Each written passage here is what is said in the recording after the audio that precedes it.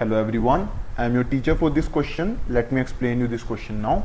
Find the ratio in which the point x, 2 divides the line segment joining the points A and B.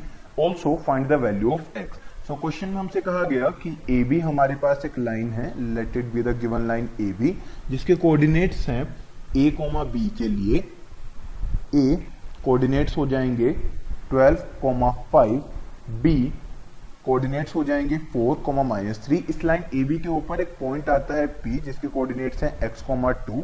Let us consider कि k:1 के ratio में P AB को divide करता है, तो हमें find करना है रेशियो जिसमें कि P AB को डिवाइड करेगा along with the value of x।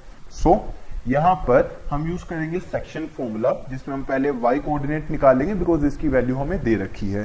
So m into y2 plus n into y1 upon m plus n, ये हमने वैल्यूज पुट करी। अब कर देंगे क्रॉस मल्टीप्लाई।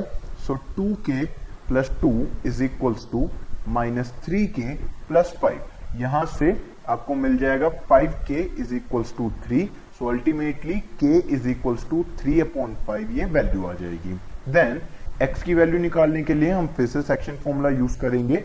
सो ये वैल्यू हमारे पास बन जाएगी 4k plus 12 upon k plus 1। अब इस k की जगह पर हम 3/5 पुट कर देंगे। सो ये आ जाएगा 12/5 प्लस 12 अपॉन 3/5 प्लस 1।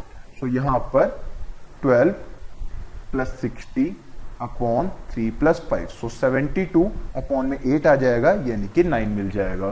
सो दो आंसर्स हमारे पास क्या आ गए हैं। सबसे पहला रेशियो जो हमें मांगा हुआ था, सो रेशियो हमारे पास आ गया है 3:5। ये हमारा फर्स्ट आंसर, और वैल्यू ऑफ x मांगी हुई थी तो वो आ गई है 9।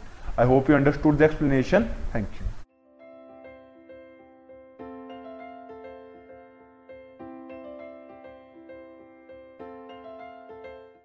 This podcast is brought to you by Hubhopper and Shiksha Abhiyan. अगर आपको ये पॉडकास्ट पसंद आया तो प्लीज़ लाइक, शेयर और सब्सक्राइब करें, और वीडियो क्लासेस के लिए शिक्षा अभियान के YouTube चैनल पर जाएं।